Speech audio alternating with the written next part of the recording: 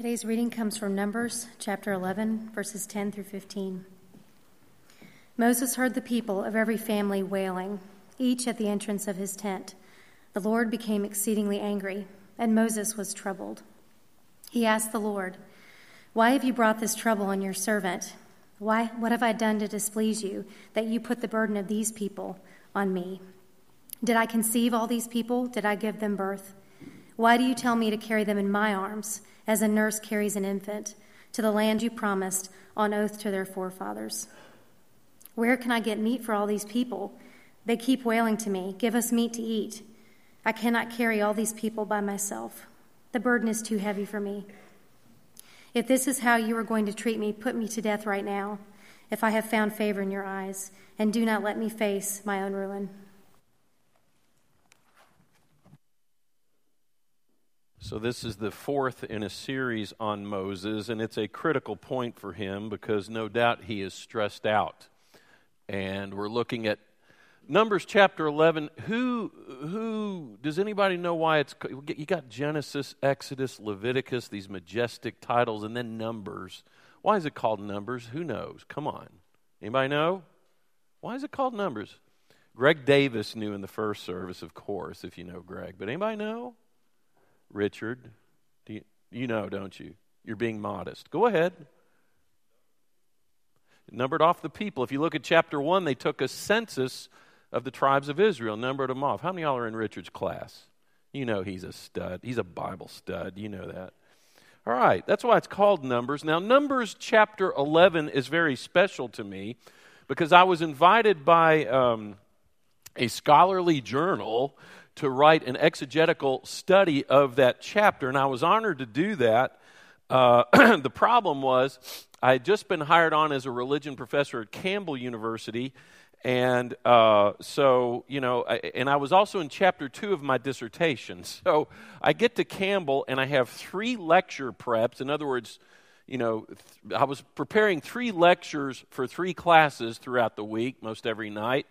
And then I was in chapter 2 of my dissertation, and then I've been asked to do this article, which I probably shouldn't have done, but I thought, oh, this is really cool. And my goal was to get both the dissertation and this article done by December. Of course, I was starting there in September with the school year, and I wanted to get them both done in December, and I pushed it really hard and everything. And the whole thing was I wanted to angle it in the direction of how Moses was under such duress, under so much stress. And the irony was that might have been one of the more stressful times of our lives together, right, Deanna? I didn't see her very much that semester because I was just working so much. It was very stressful. But our text reminds us this too, because, you know, our series title is Mileposts in the Life of Moses, Answering the Call. And today we're answering the call to overcome stress, which I know is easier said than done. But our text really does give us some reminders as to how we can do that. And you might want to look at an outline there in your bulletin. There is an outline this week, by the way. I found out I said last week there's an outline in your bulletin, and there wasn't. And it caused me a little bit of stress this week. Then I got over it. But it did get in there this week. But again, first of all, let's talk about transparency. That became a buzzword here at Brookwood when I started here as teaching pastor. And I think it was a great buzzword. We still hear it a lot here. And we really were applying it mostly to how good we were communicating with each other, how we would take things through various processes, how committees would deal with things, how the church as a whole would communicate better. And I think that's great. And I think in many ways we did want to take it even further, which is being a little more transparent with each other, being a little more vulnerable to each other, especially when we're facing stress in our lives, and just being here for one another. Well, Moses and the Israelites needed to learn about this. Here they are wandering along, and they've been delivered from Egyptian bondage, which is great, but then it gets kind of stressful among them. Let's go to verses 4 through 6 in chapter 11. Then the foreign rabble who were traveling with the Israelites began to crave the good things of Egypt. Now, keep in mind already, the rabble are these people who are foreign. It's not saying foreigners were just automatically rabble. Again, they were the rabble because they did not know, they had not known, most of them, Egyptian slavery. They had kind of come alongside the Israelites and were wandering out there in the desert with them. But again, they didn't have this framework of being enslaved. So they started complaining about not having all this food and everything because, heck, let's go back to Egypt. It couldn't be that bad. Well, the Israelites knew it was that bad. But let's note that one thing about stress is that it can be very contagious. One person gets stressed, it causes a wave of stress to come upon other people. These foreigners became stressful, and it became contagious, and it overlapped into the lives of the Israelites. So, the foreign rabble who were traveling with the Israelites began to crave the good things of Egypt, and the people of Israel also began to complain. "Oh, for some meat," they exclaimed. "We remember the fish we used to eat for free in Egypt, and we had all the cucumbers and melons and leeks and onions and garlic we wanted. But now our appetites are gone, and all we see is this," we call it manna. It's manna in the Hebrew. Anybody know what it means? It means literally, what that? What is that? Because when the Israelites woke up that first morning and saw manna, they said, "What's that?"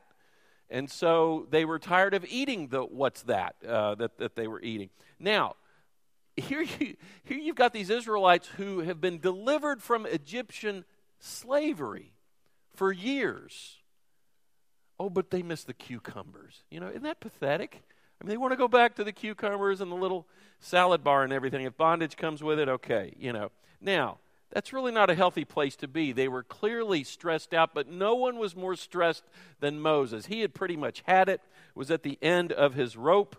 And you see this with the passage that was just read a moment ago. And again, he becomes transparently human here. Let's look at verses 10 through 15. He's just had it.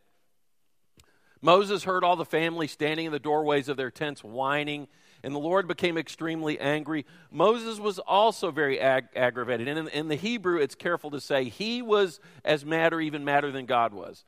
And Moses said to the Lord, and I want you to notice, there are all these words that we say when we are stressed. Why and where and how and when, all those things.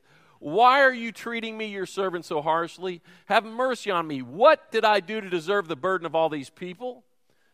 Did I give birth to them? Did I bring them into the world? Why did you tell me to carry them in my arms like a mother carries a nursing baby? How can I carry them to the land you swore to give to their ancestors? I love that. Did I give birth to them? Have you ever said, did I start this? No, you did. You got me into this. Okay. How can I carry them to the land you swore to give their ancestors? Where am I supposed to get meat for all these people? They keep whining to me saying, give us meat to eat. And then it sounds like he issues forth a death wish. He says, I can't carry all these people by myself. The load is far too heavy. You've been there at some point, haven't you? The load is far too heavy. If this is how you intend to treat me, just go ahead and kill me.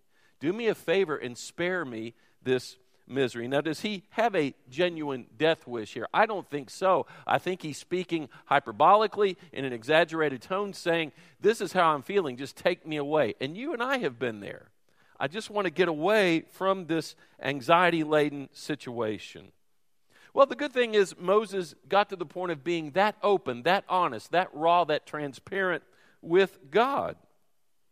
Which begs the question as to how transparent you and I are willing to be with God, and yes, with each other. Do we allow ourselves to be that open and acknowledge our stressors at difficult times?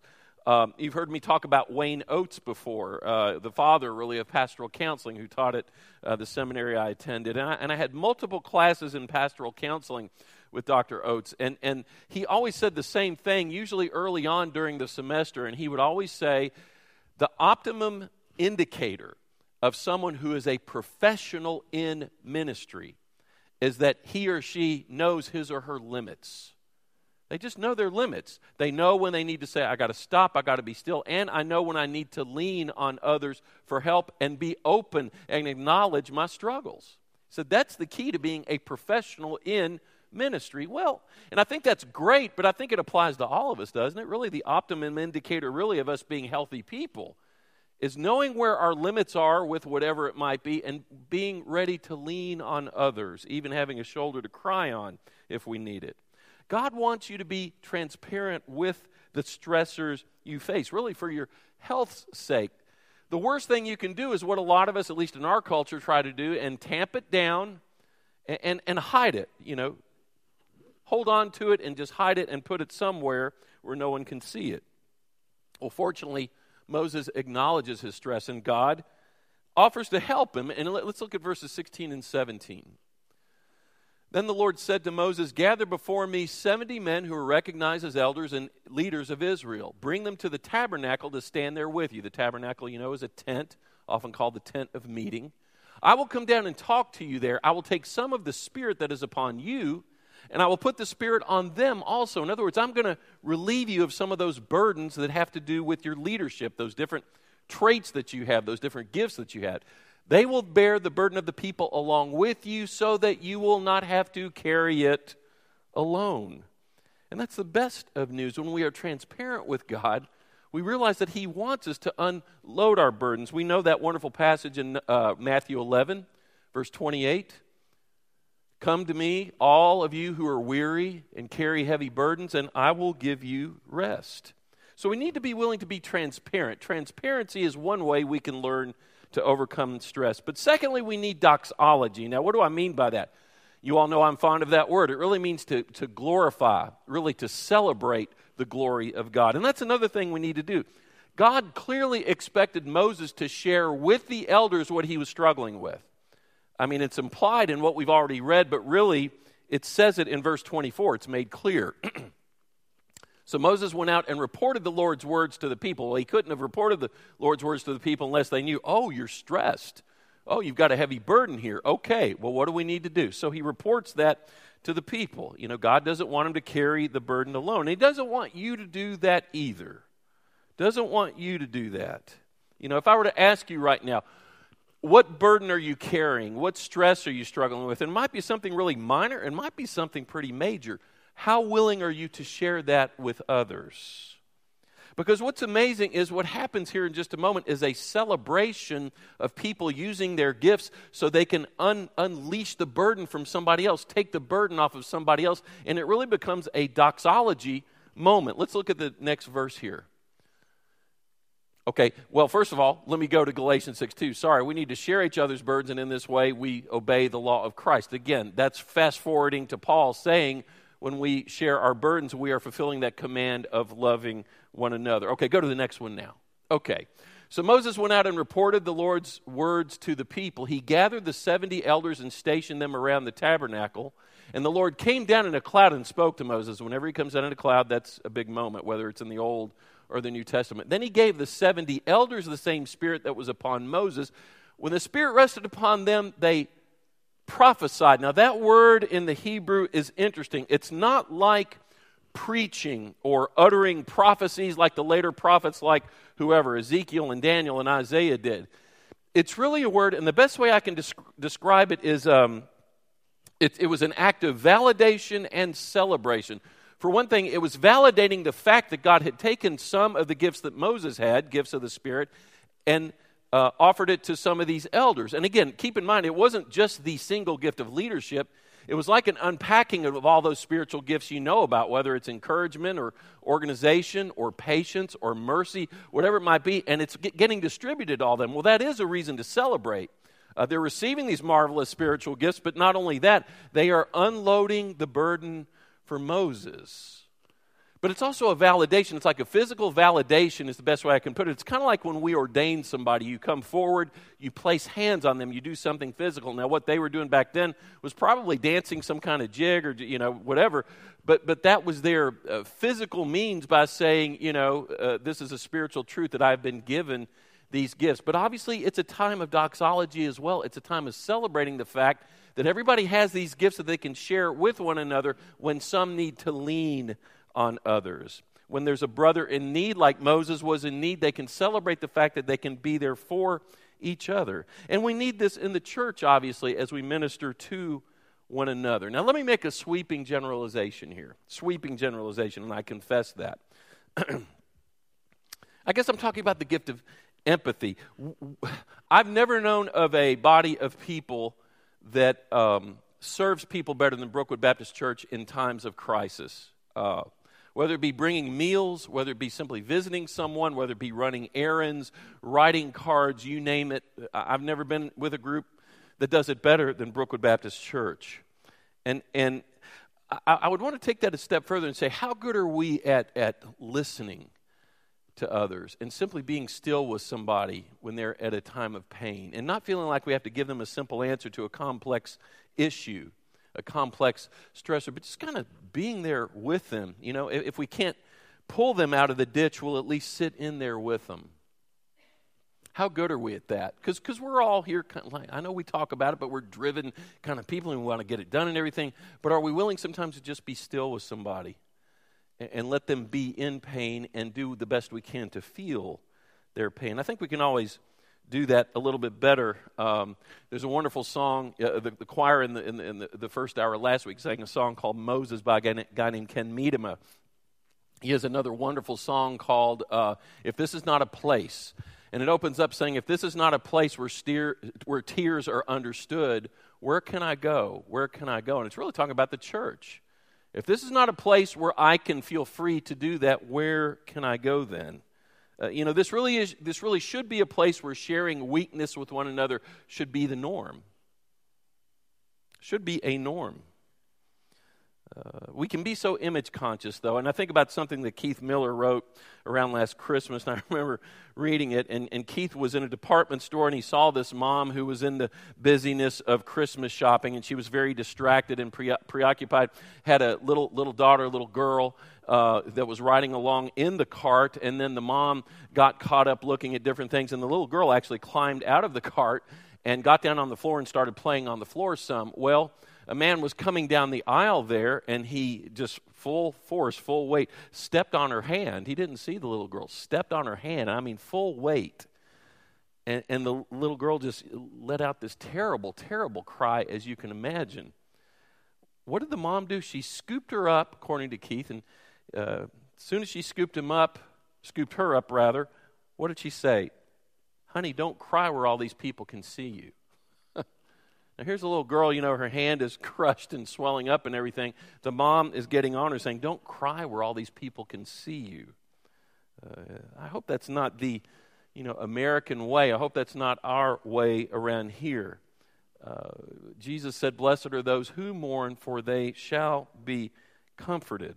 And to comfort somebody means to stand firm with them. That's literally what the word means, to stand firm with them. And in doing so, we fulfill that word from Galatians 6:2, where we share each other's burdens and fulfill that law. Now, in between services, as Stephen reminded me, hey, do you remember this? And I forgot about this commercial, but we're going to show this because it's really exactly what we're talking about, being able to let it out. It was voted one of the top 5 commercials the year that it came out. Does anybody remember the Kleenex commercial where it's all about letting it out? You all remember that? Let's go ahead and show that, Stephen. Hi, how you guys doing? Do you have a minute? Do you have a second to talk? This is kind of a funny situation, huh? I met him in the south of France. I'd had my eye on him for a while. We kissed, we looked at each other, we couldn't believe it. You've been carrying this little person inside of you for so long. I know, I just started crying. It was just the most tender thing I've ever been through. It's the most amazing thing that's ever happened to me. When John talks about his mom, I always feel really upset because I'll never get to meet her. She believed in me when I didn't believe in myself. Who I just love so dearly. I don't know where this is coming from. Your smile is a blessing. Change from before when you thought that you couldn't take anymore. Sometimes we all just need to let it. Can you all remember that? Does it take opening up just to a stranger like that? And it really isn't the way Jesus wants us to do it. He wants us to be able to do just that in here, whatever ways that we need to do so. So to overcome stress, again, we need to be able to be transparent with one another and really to celebrate what we have here in terms of leaning on one another. But finally, we need prophecy as well. And I hope you can follow me with this. Let's look at verse 25. And the Lord came down in the cloud, and spoke to Moses. Then he gave the 70 elders the same spirit that was upon Moses. And when the spirit rested upon them, they prophesied. But this never happened again. I just want to make sure you see, but this never happened again. And what that's saying, does that mean people have never prophesied since then? No, not at all. It just means it stopped there in the tabernacle at that moment. But something strange is going on back at camp away from the tent, away from the tabernacle. Let's go to verse 26. 2 men, Eldad and Medad, had stayed in the camp. They were listed among the elders, but they had gone out to they had not gone out to the tabernacle. Now, why did they not go?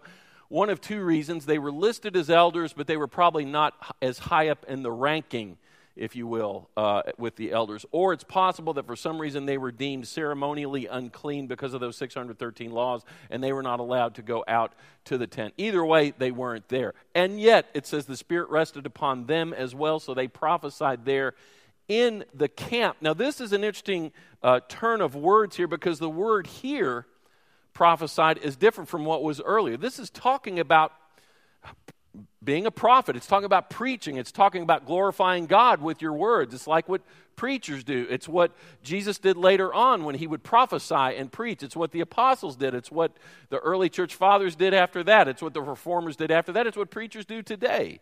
And really, because all of us have the Spirit in us who are believers, it's what all of us can do when we share God's word with other people. But the kicker back then was nobody had been doing that except Moses, who really was in charge, but didn't want to be that much in charge.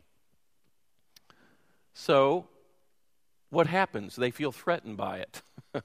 It's something that they've never had before, and they see it as a threat. And they especially are worried about the fact that it's making Moses look bad. Let's go to the next verse. There's always a tattletale. You know, a young man comes up and reports to Moses, Dad and me, Dad are prophesying in the camp. So, okay, Moses gets that word. Joshua is worried about him. Go to the next verse. Joshua, the son of Nun, who had been Moses' assistant since his youth, protested, Moses, my master, make them stop. You know, this is making you look bad, and you're still the leader. That didn't go through a chain of command. The fact that they're prophesying wasn't ratified in a committee. It wasn't voted on at the quarterly business meeting. How dare they do this, right? But they're doing it. Make them stop, Moses, and look at what Moses says. Powerful verse, verse 29. But Moses replied, are you jealous for my sake? In other words, are you worried about me, jealous for me? I wish that all the Lord's people were prophets and that the Lord would put his Spirit upon them all. Are you worried about how this is making me look? Look at how great it's making God look. I wish everybody was doing that. I wish everybody was being a prophet like the prophets later on, like Isaiah and Jeremiah and others. I wish everybody would be like that. Now, where am I going with this, and what does this have to do with stress? I think that's a final way this passage tells us how we can overcome stress, and that's by prophesying the gospel unabashedly and in a wonderful, raw, transparent fashion wherever we might be. What's your favorite thing about a mission trip? We got a group we're going to commission a little later on, people going to Rio. I think one of the great things on going on a mission trip is simply seeing God work in ways you never would have imagined. It's also really cool just to go work with some people who work at that place regularly, and you're just blown away by their faith because they're ministering in a place that's much more challenging than it is here, whether it's in Rio or whether it's at True Vine or wherever. How many of y'all have ever been blessed by that, where you're ministering out there in the world somewhere, but you're just blown away by the people who work there in a more challenging condition? Raise your hand. I really want you to want to see. Okay, you're just blown away by these people. But one of the things selfishly that I love about mission trips is my opportunity to forget about what's going on back here in my world, in the busyness of my life, with my schedule, with my calendar, with my tasks at hand. And it's so cool just to have that set aside somewhere. And I'm just not even worried about that because you're in the immediacy of that moment of ministry. How many of y'all have ever been in that kind of situation where you were so in the throes of this engaged ministry, whatever it was you were doing, that all your stressors back here just kind of melted away? Anybody? Raise your hand. Anybody? Yeah. Just amazing that you can just forget about all that. And there's something wonderful about that. And again, it's so liberating when you really give yourself over to prophesying the gospel in whatever way. It releases us from all these non-essential stressors in our lives.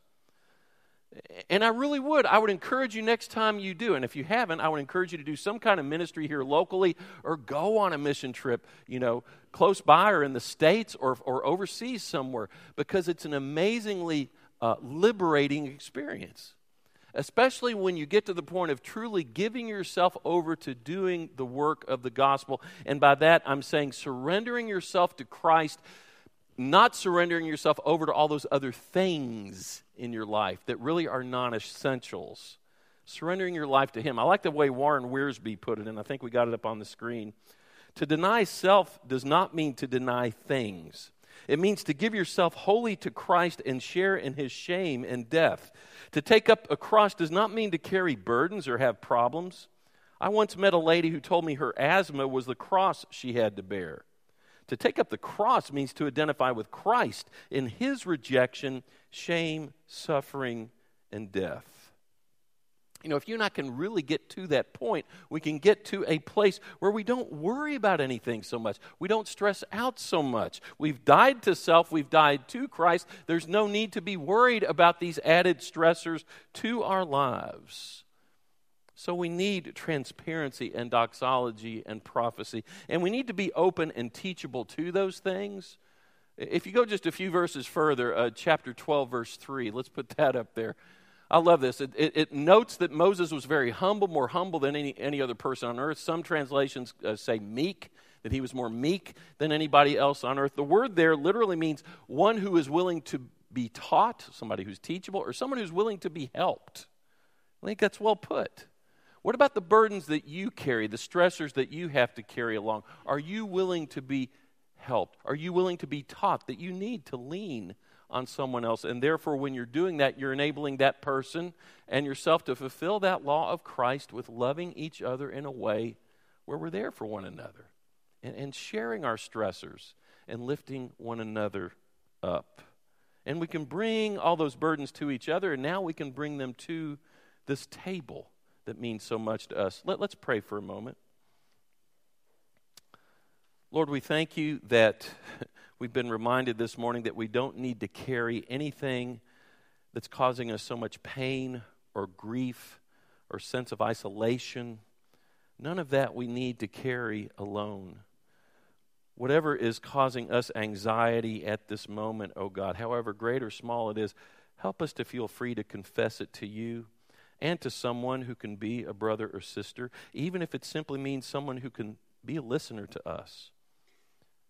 May we be that all the more for each other as we live out this life in faith.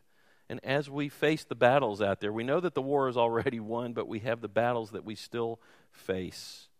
We pray now, oh God, that as we come forward to receive the bread and the drink, and as we take it back to where we sit and we take a moment of prayer and meditation and then consume the bread and the drink, that we would have our minds completely on you in a way that we're surrendering to you, not to any of these other elements that really are causes of stress or preoccupation that we don't need to worry about so much. May we give our hearts fully to you as we celebrate this meal together. We pray these things in your name. Amen.